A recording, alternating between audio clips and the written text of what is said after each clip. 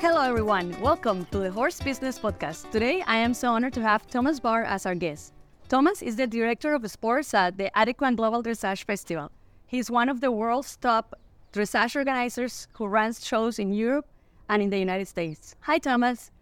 Hi, Doris. Thank you so much for joining us today. How are you? Thanks for having me. I'm good, thank you. How are you? No problem. It's a beautiful day today, for sure. Finally. So we just want to learn a little bit more about you and about the organization. And so can you share a little bit more about your background in the equestrian world and how do you got involved into organizing horse shows and particularly in dressage?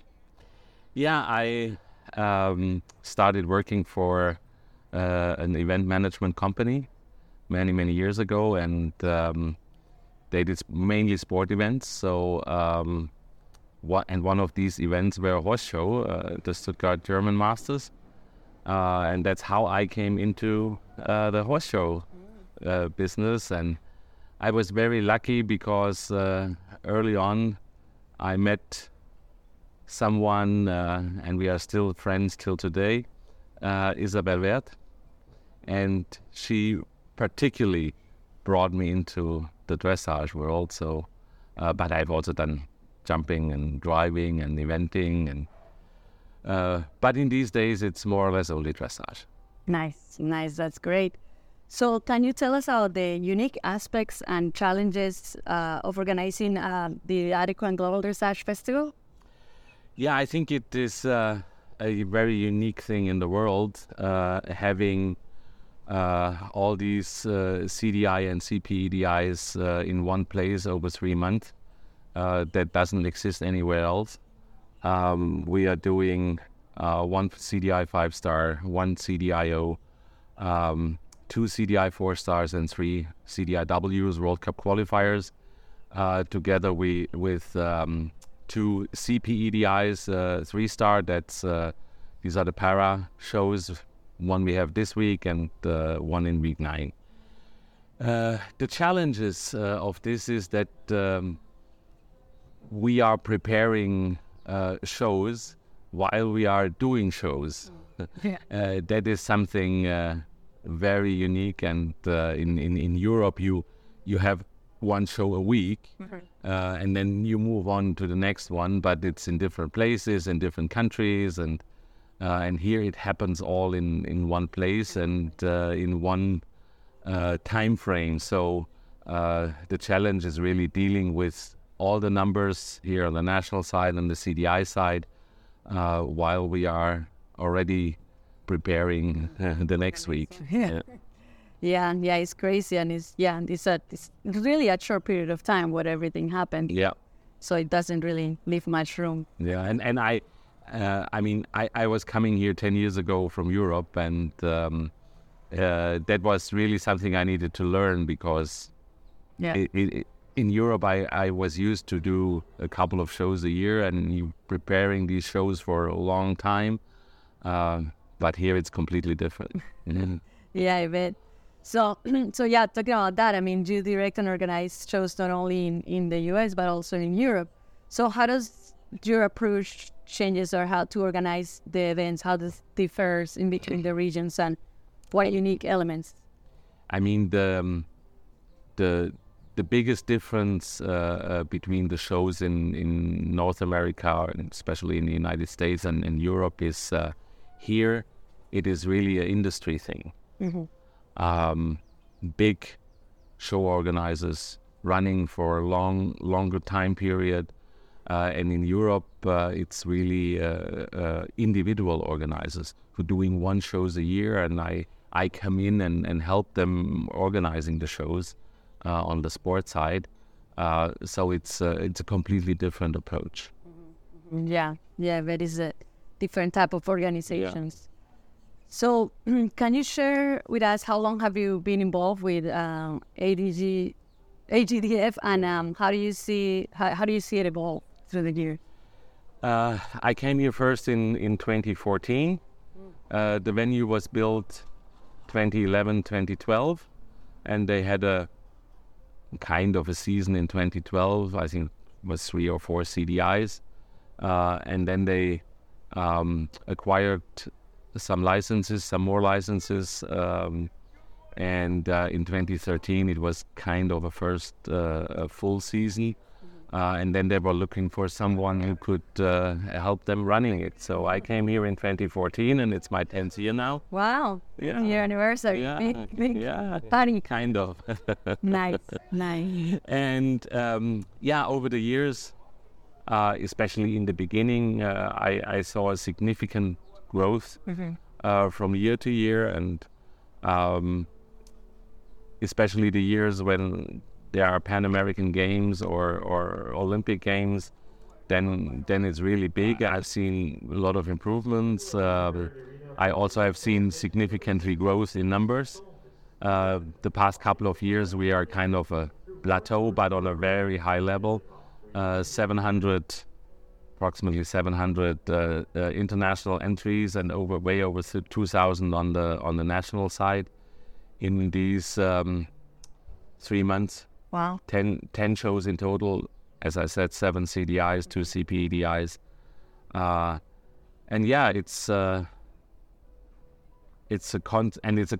We always try to make things better every year. It's really something here. So what changes and trends do you anticipate in the future of equestrian events?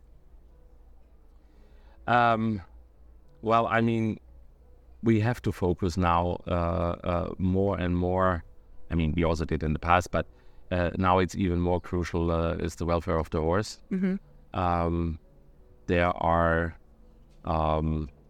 many studies in many different aspects of our sport where the scientific people telling us where the improvement needs to go. And I think we need to focus on that, and every party involved in dressage needs to look in their area where they can improve the welfare aspect. We have come a long way already. If I look back 30 or more years, it was completely different. But still, we are under scrutiny, and we need to do the right thing. Right. And everybody involved needs to do the right thing. Correct. Yeah.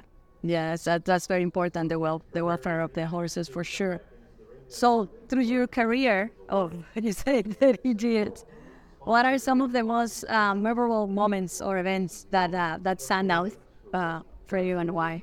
Well, there are 3, and all related to big championships. In 1906 at the Olympics in Atlanta, when Isabel won double gold with Gigolo.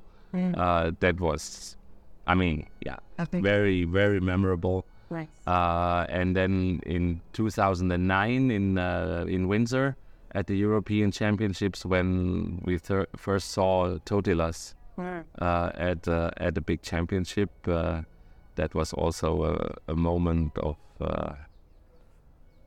memorable. great memory, and it was just nothing what we have seen before. So I think that changed also a lot in the dressage world.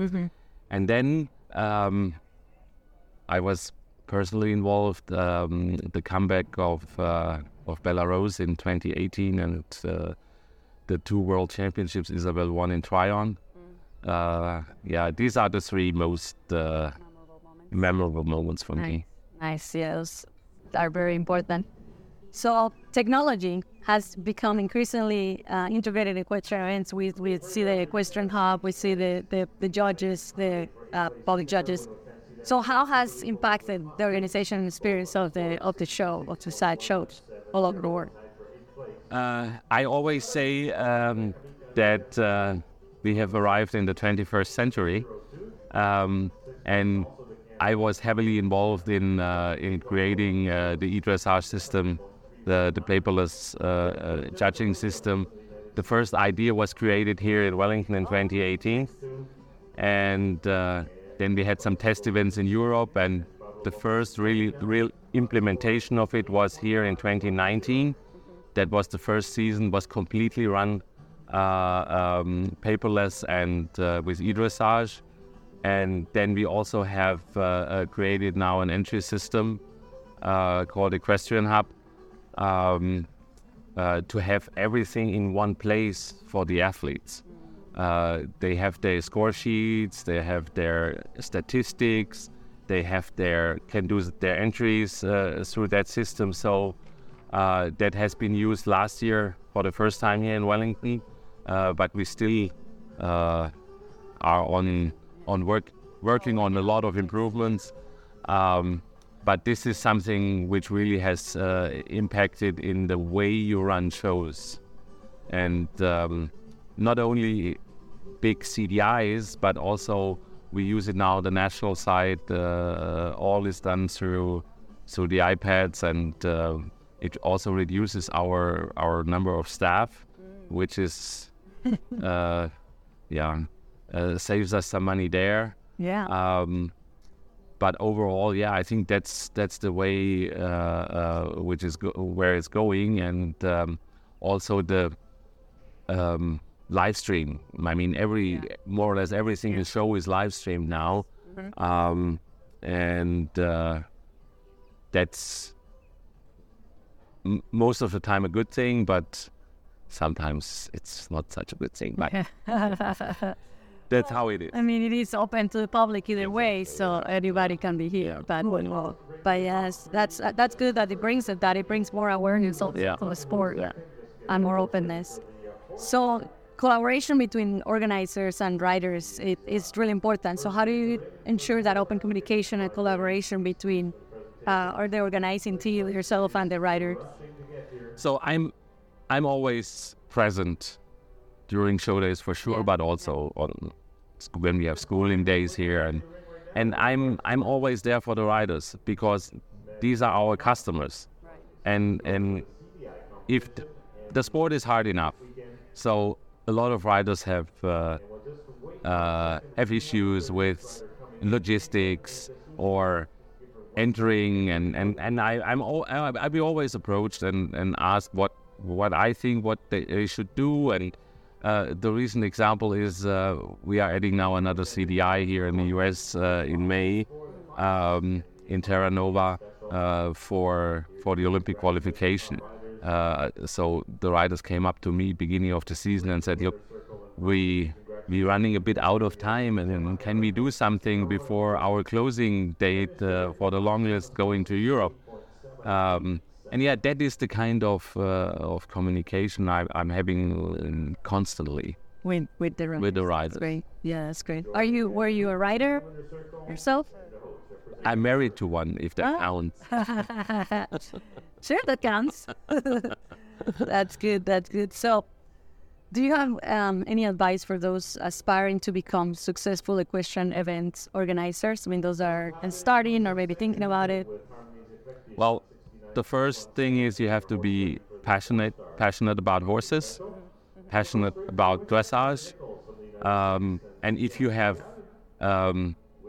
organizing skills and you are ready to do the customer service, then you should look into it. And I think we are lucky at the moment. We have a lot of new show managers in the US coming up, so there is also some progress, and I can tell everyone, if you love to do this, and if you have the skills, come join us. Passionate and commitment for sure. Yeah. We have a passion for environmental sustainability, and do you have some ideas or suggestions on how equestrians and horse shows can embrace this environmental sustainability? Are there any specific initiatives that you have seen that are important in this, ensuring these events are conducted in more environmental sustainability manner?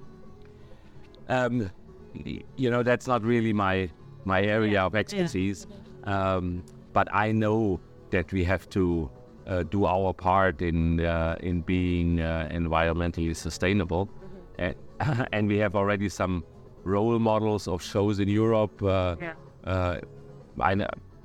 Helsinki, for example, comes to mind. The indoor show, they are heavily already doing things, and also Aachen is on the way. And Wellington International has partnered now with Carbon Hoofprints, and we're looking into the things which can be done to do our part. Yeah, I know. Like on week 6, they're having some type of event.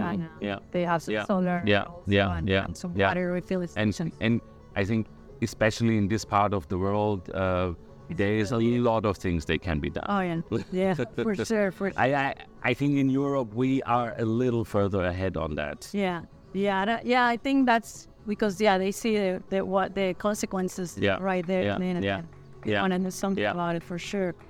So thank you so much for your time today. Thank you for having me.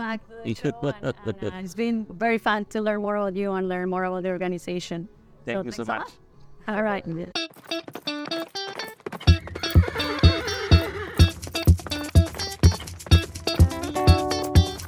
Thank you so much for listening to our podcast today.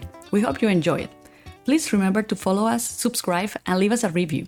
If you are interested in joining us as a guest or sponsor one of our episodes, feel free to email us at thehorsebusinesspodcast@gmail.com.